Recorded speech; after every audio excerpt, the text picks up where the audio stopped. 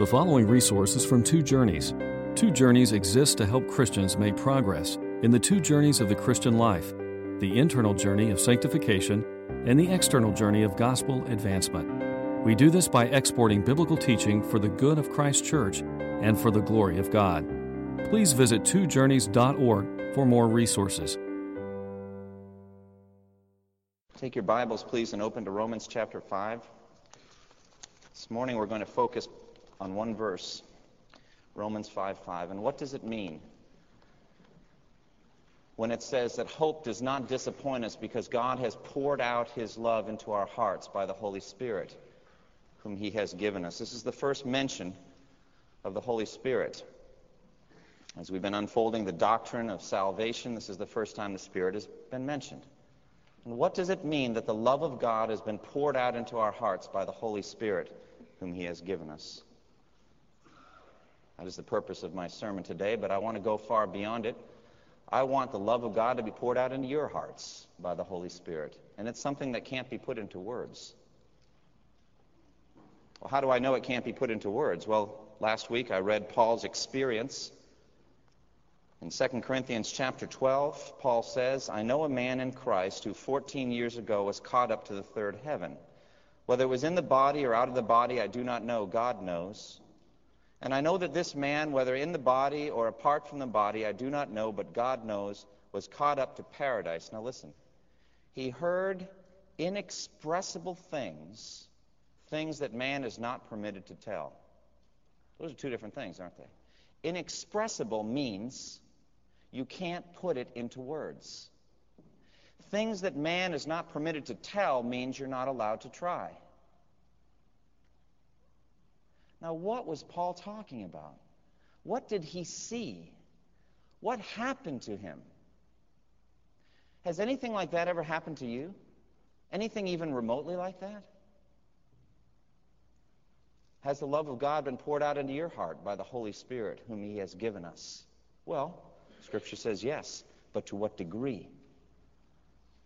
My perception is that most of us walk along satisfied with a much lower level of experience in our Christian lives than God intends for us. We're drier, more fruitless, more patterned after legal requirements, satisfied with far less than God intends for us. And I want to just open up your heart today and have the Holy Spirit pour out God's love into you. I want you to experience His love in a way you never have before. Now, Richard Robarts, a minister of God in the early 19th century, early 1800s, died of consumption, tuberculosis, when he was 36 years old. That's a young man. And he writes about his experiences toward the end of his life in a journal. And this is what he says. Frequently, all around me thought me about to expire. My cough was so dreadful, and so were the pains I felt in my chest and side, and above all the languor which oppressed me for a while seemed almost overwhelming. But while I was thus sinking, I felt more of the consolations and supports of religion than I ever had experienced before. Oh, with what strong and assured confidence was I enabled to look upon my Redeemer, and how gladly would I have resigned my soul into His hands. Assurance of salvation carried that man right to the end of his life. All of us are going to die. If the Lord doesn't return in our generation, we will face the day of our death.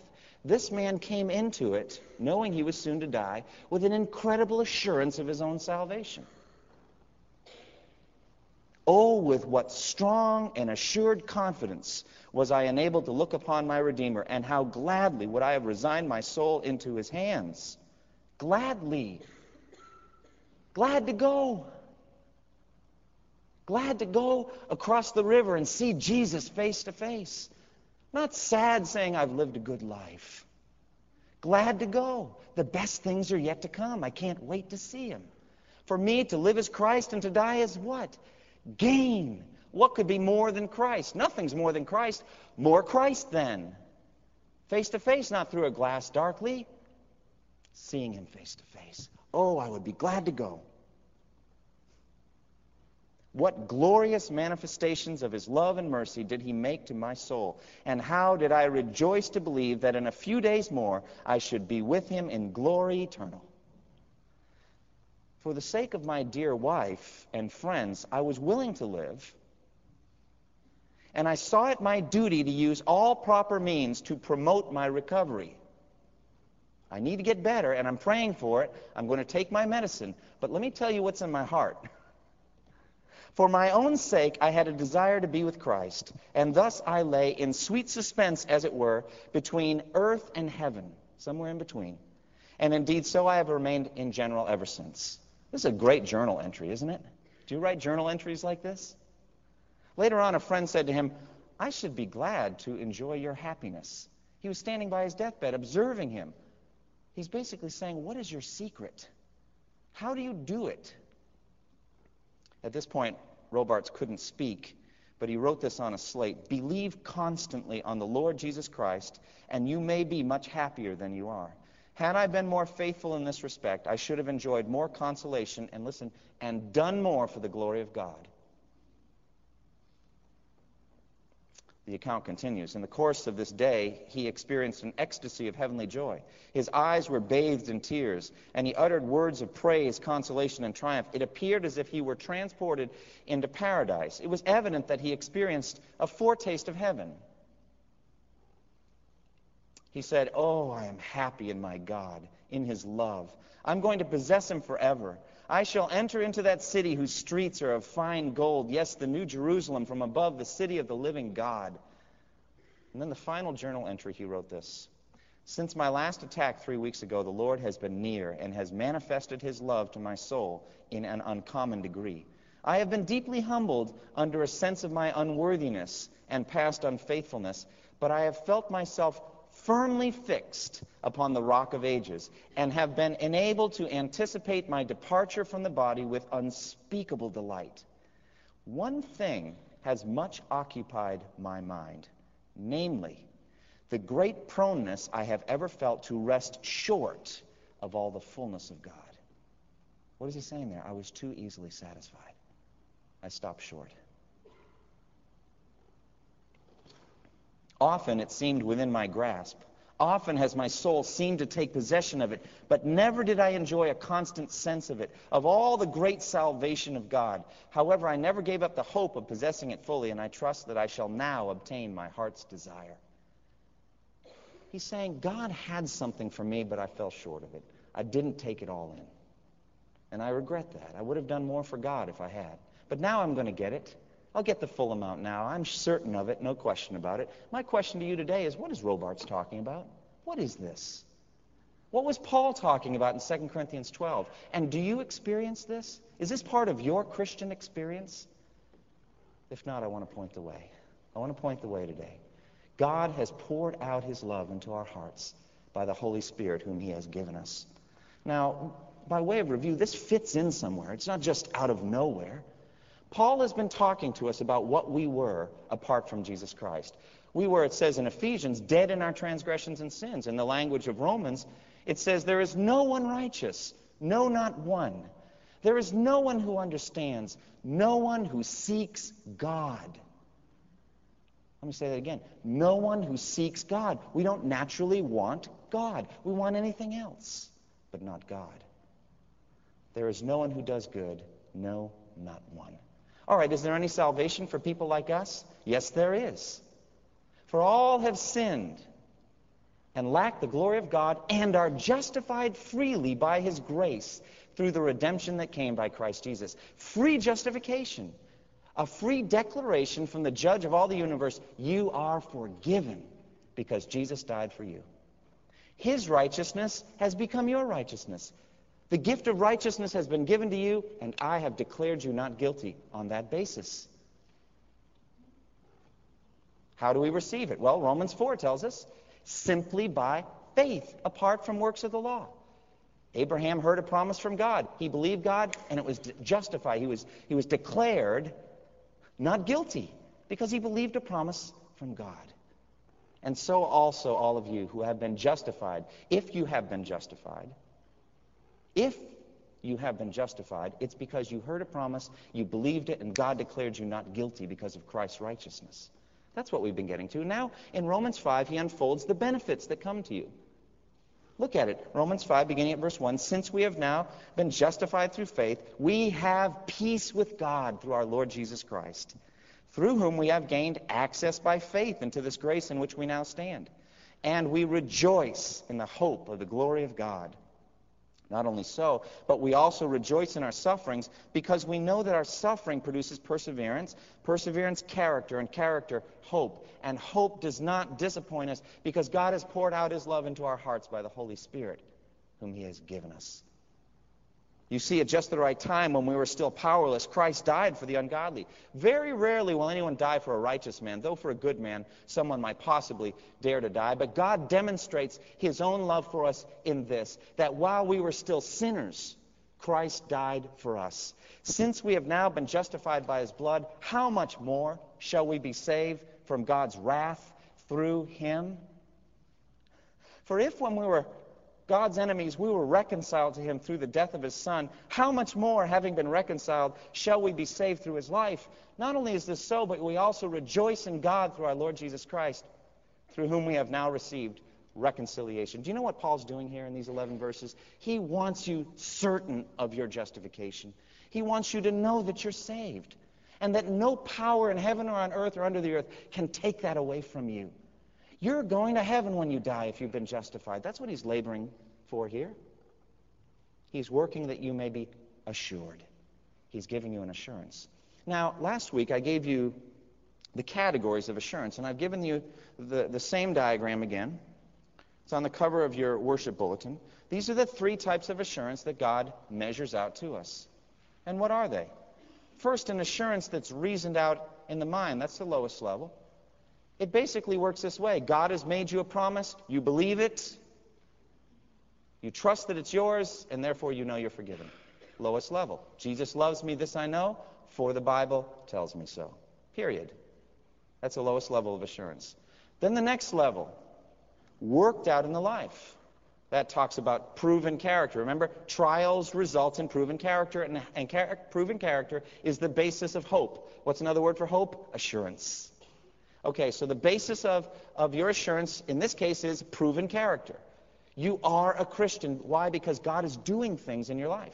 Things that only he could do. You don't take credit for them. Jesus Christ has changed you. He's working in you. All right, what's this third one? Poured out into the heart. And what is this strange-looking swoosh on top of it? Well, that's the purpose of the sermon today. God pours out his love into your hearts. Means he just tells you you're a child of God.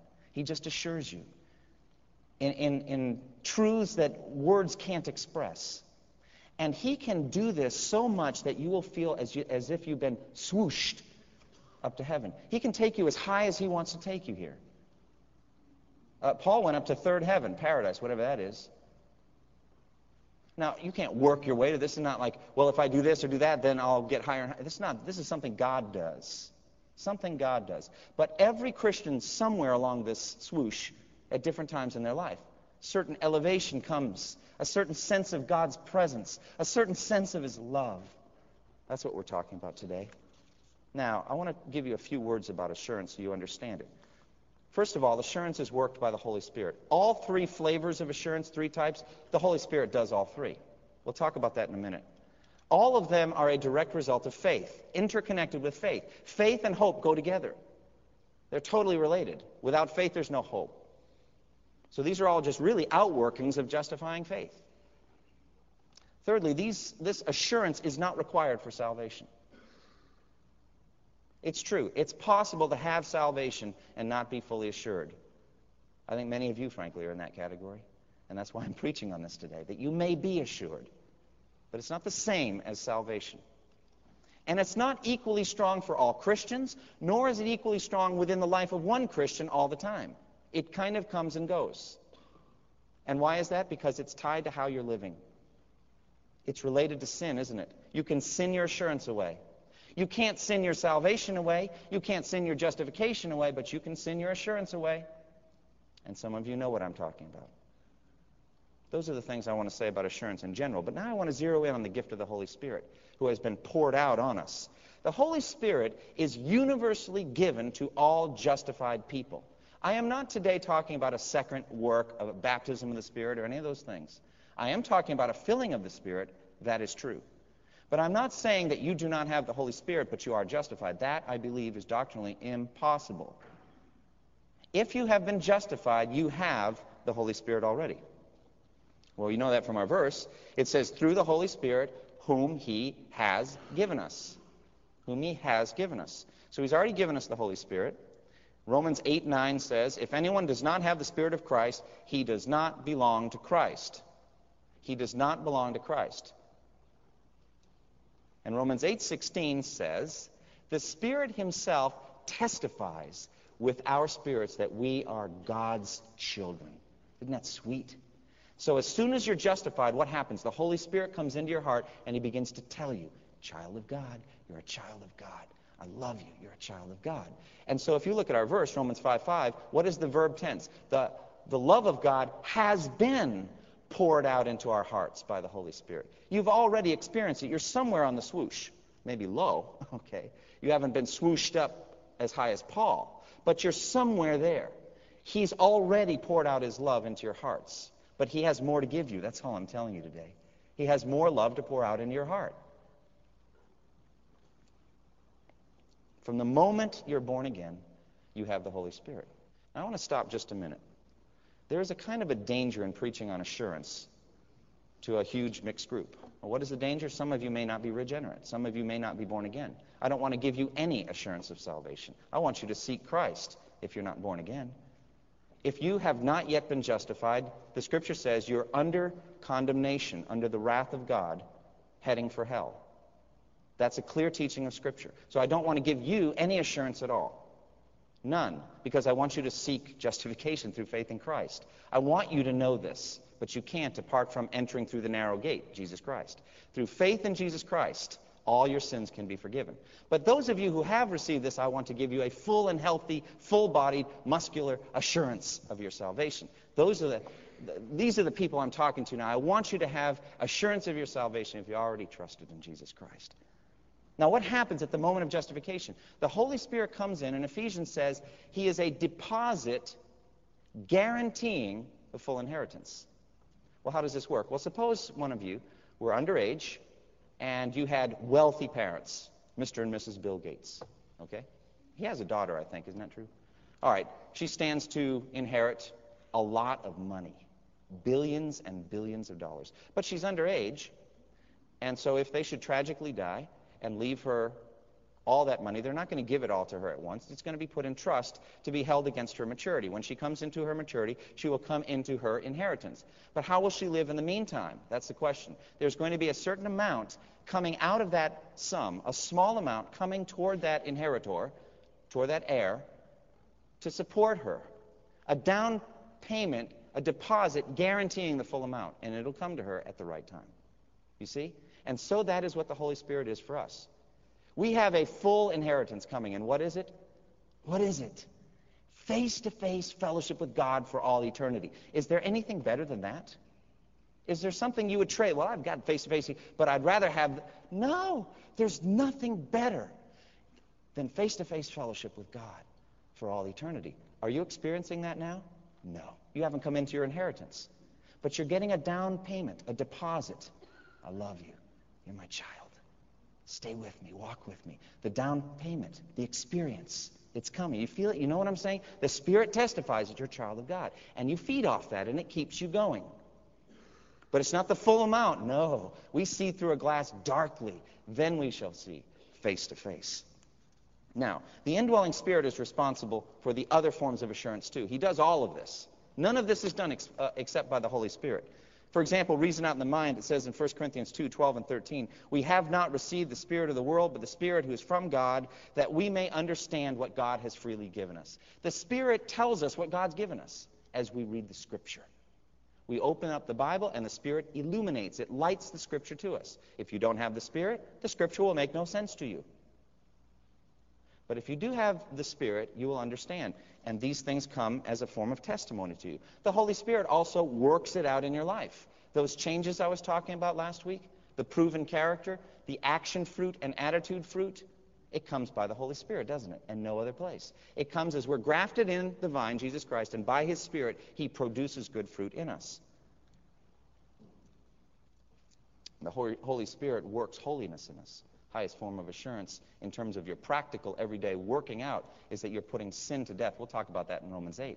If you're not putting sin to death in your life, if you're not following, keeping step with the Spirit, you're not a child of God. This is what it means to be a child of God. I didn't say if you sin, you're not a child of God. We know that.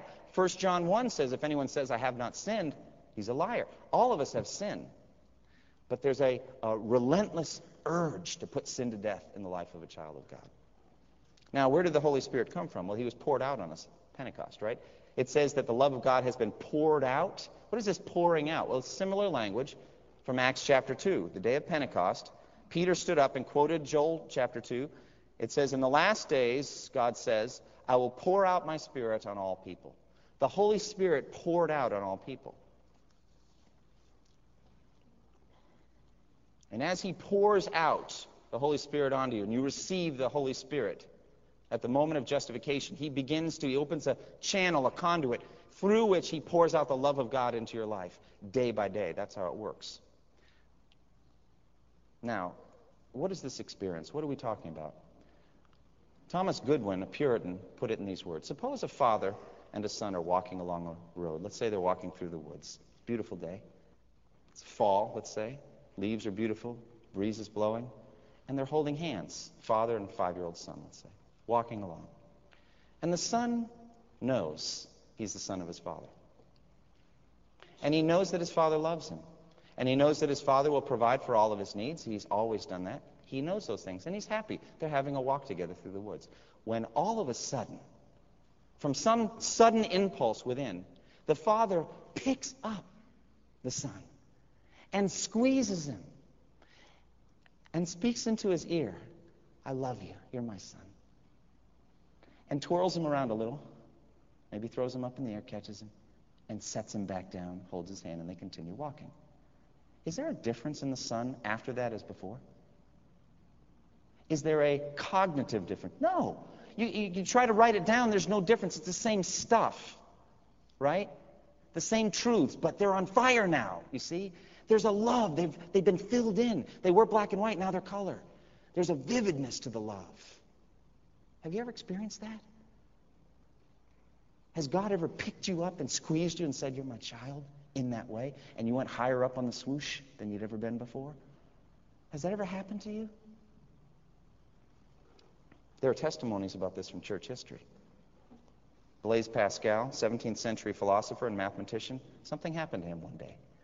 Something happened, and he never forgot it. It changed the rest of his life. Up to that time, he'd been doing his mathematics and his philosophy. From this day on, he concentrated totally on theology. Something happened. Now, when he died, they found his coat, and they opened up, and there's a piece of paper sewn inside the lining of his coat. What is this? And they took the paper off and written on it were these words. This day of grace, 1654, from about 10:30 at night to about 10:30 midnight, 2 hours. Fire. God of Abraham, God of Isaac, God of Jacob, not of the philosophers and the wise. Security. Security. What's another word for security? Assurance. Security, security. Feeling, joy, peace. God of Jesus Christ, thy God shall be my God. Forgetfulness of the world in all except God. He can be found only in ways taught in the gospel. Greatness of the human soul. O righteous Father, the world hath not known thee, but I have known thee. Joy, joy, joy. Tears of joy. I have separated myself from him. My God, why hast thou forsaken me, that I be not separated from thee eternally? This is life eternal, that they may know thee, the only true God, and whom thou hast sent, Jesus Christ. Jesus Christ, Jesus Christ. I have separated myself from him. I have fled, renounced, crucified him. May I never be separated from him. He maintains himself in me only in ways taught in the gospel. Renunciation, total and sweet. What was going on there? That's a hug, isn't it? He gets swooshed up and he hugs. And he's hugged and he feels that love in a passionate way. And you know what? He wrote it out on a piece of paper and sewed it in his coat. And when the coat wore out, he sewed it in the next coat. And when that coat wore out, he sewed it in the next coat. He never forgot. Jonathan Edwards. Who's Jonathan Edwards? Oh, he's one of those dry, dusty theologian types. Don't you believe it? But I want to tell you about a quiet time he experienced one day. As I rode out into the woods for my health in 1737, having alighted from my horse in a retired place, as my manner commonly has been, to walk for divine contemplation and prayer, I had a view that was for me extraordinary, of the glory of the Son of God as mediator between God and man, and his wonderful, great, full, pure, and sweet love and grace, and meek and gentle condescension.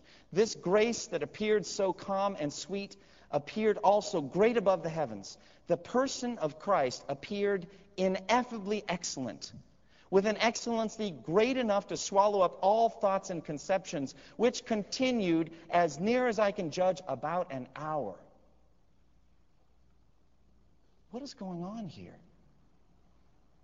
About an hour, such as to keep me the greater part of the time in a flood of tears and weeping aloud. I felt such an ardency of soul to be what I know not otherwise how to express, emptied and annihilated, to lie in the dust and to be full of Christ alone, and to love him with a holy and pure love, to trust in him, to live upon him, to serve him, and to be perfectly sanctified and made pure with a heavenly purity.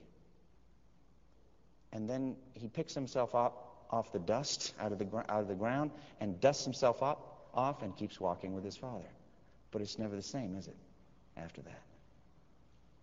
D.L. Moody, heard of him? 19th century evangelist. He'd been a Christian, a minister in charge of a mission. He was seeing people converted, but he was unsatisfied. He wanted more, and this is what he says. I began to cry as never before for a greater blessing from God. The hunger increased. I felt that I did not want to live any longer. I kept on crying all the time that God would fill me with his Spirit. Well, one day in the city of New York, oh, what a day. I cannot describe it. I seldom refer to it. It is almost too sacred an experience to name. Paul had an experience of which he never spoke for 14 years.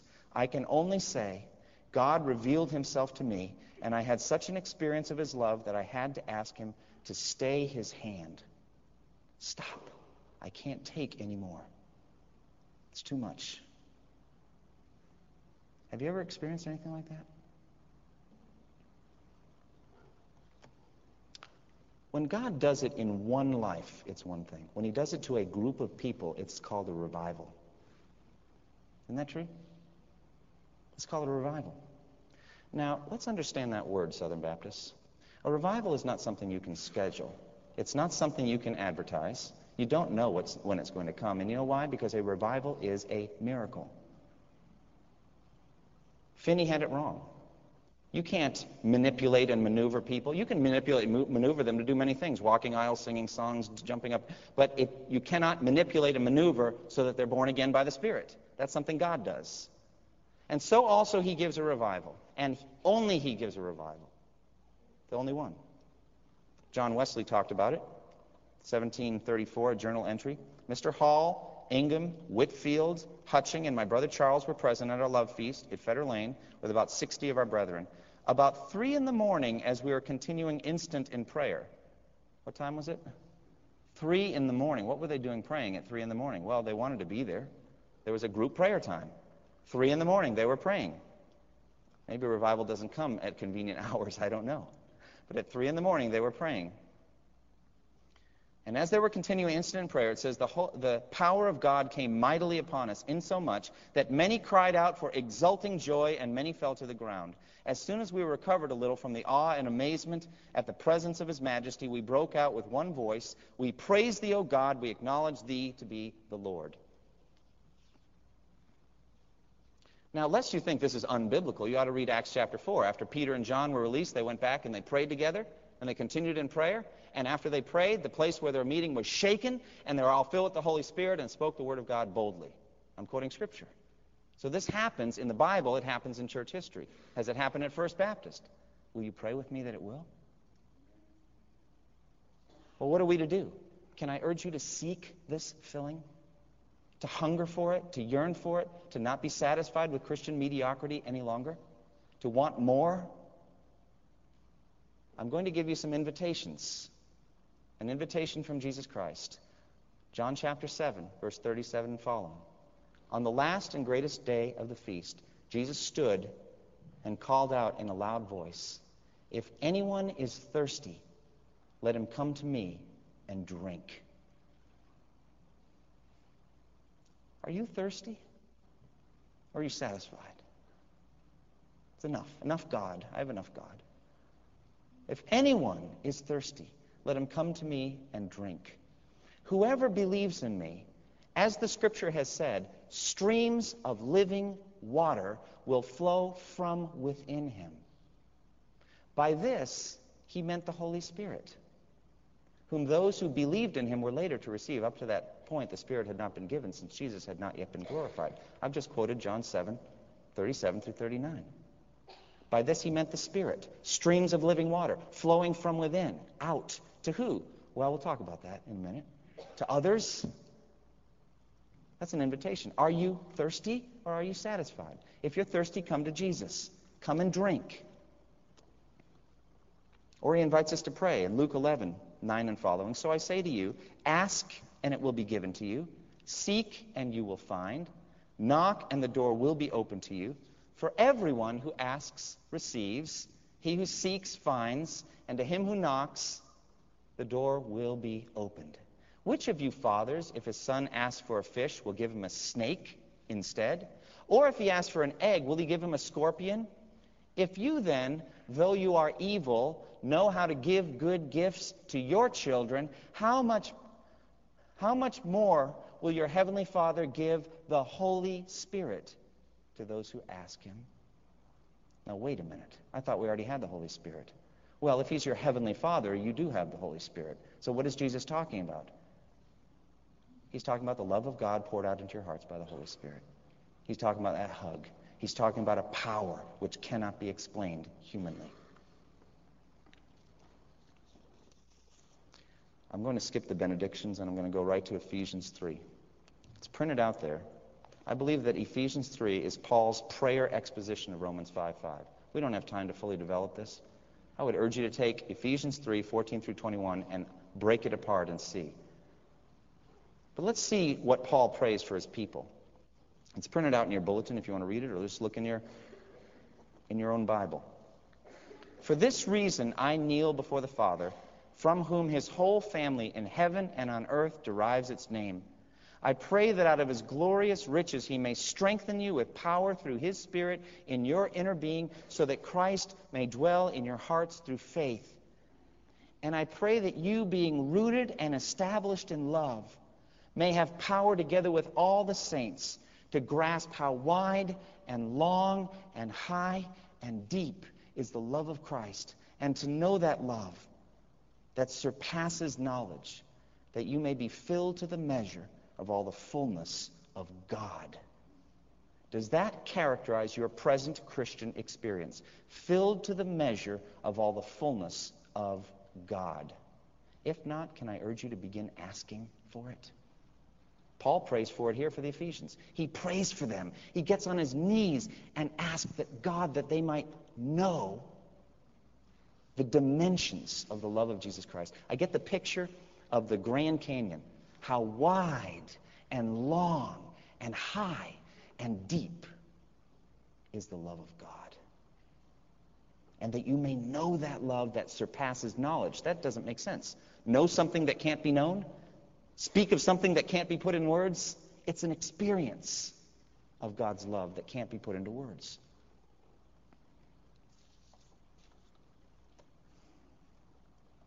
Do you know this love? Do you know what I'm talking about? Are you somewhere in the swoosh? Would you like to be higher? Would you like to know more of God's love? You say, wait a minute, I don't want an experience now. I'm not really talking about experience. I'm talking about God. That you may know God, that you may know Jesus, that he may be enough for you. All of the experiences that I've read are not empty-headed nirvana type things. They're filled with truth. Look at what Blaise Pascal wrote. It's just saturated with biblical truth and ideas and quotes, and it's just flowing and it's on fire. It's not an empty-headed drifting thing. No, it's a fullness of the person of Jesus Christ, who is truth incarnate. Well, if you've never experienced anything like this, ask him for it. And keep asking, keep seeking, keep knocking until he gives it to you. Thomas Goodwin said, sue him for it. Sue him for it. Ask him for it. Don't give up. Now, the Puritans meant sue differently. We're not going to take God to court. What we're going to do is we're going to pursue him until he gives it. I'll get very practical. Begin setting aside specific time every day simply to ask God for a deeper experience of his love. Instead of watching the ball game today, do this instead. Say it's not enough. I've been drinking out of my own cisterns. I want the living water. I am thirsty, Jesus. I don't want the ball game. I don't want 9 holes on the links. I've done that so many times before. I don't want this. I want Jesus today. Ask him to work his holiness in you. He's not going to do it. He's not going to assure a rebellious child. He'll convict you and try to fix those things, but he's not going to assure you. He's not going to pick you up that way. He's going to fix the sin problem first. So if you've got a sin problem, repent, turn to him, allow him to change you, and then start lifting those hands and say, God, please, give me that hug. Put aside earthly pursuits. Seek God diligently. Take Ephesians 3:14 through 21, and pray through it line by line until it becomes yours. And look around you and realize that there's other brothers and sisters. Want it for them too. That's what Paul's praying. He gets on his knees for his brothers and sisters. Pray for First Baptist Church, that we may be pipes or conduits of the love of God. Jesus said, if anyone comes to me, as it is written, streams of living water will flow from, Greek is ek, from within him out to others. To who? To other Christians, other believers who need it, who are parched and need love from Jesus Christ, to unbelievers, to a world that's not yet been justified, in a great outpouring for missions. Remember Acts chapter 4? After they prayed, the place where they're meeting was shaken, and they are all filled with the Holy Spirit and spoke the Word of God boldly. What do you think happened after they spoke the Word of God boldly? People got saved as a result. I want to challenge you to begin asking for this. I want to challenge lay people to start praying for it. Don't wait for the staff to organize that prayer meeting on Friday or whatever. You be thirsty for it. You organize it. You get together and pray. And ask that God would pour out his love into our hearts by the Holy Spirit whom he has given us. Why don't you close with me in prayer?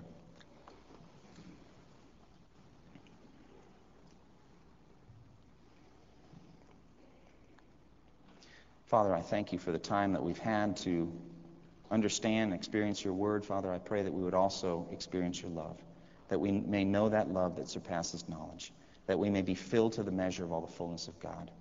Father, I pray for any here who have not yet trusted in you, who are not born again. Father, I pray that you would bring them to personal faith in Jesus Christ, that they might also know this love that surpasses knowledge. I pray this in Jesus' name. Amen.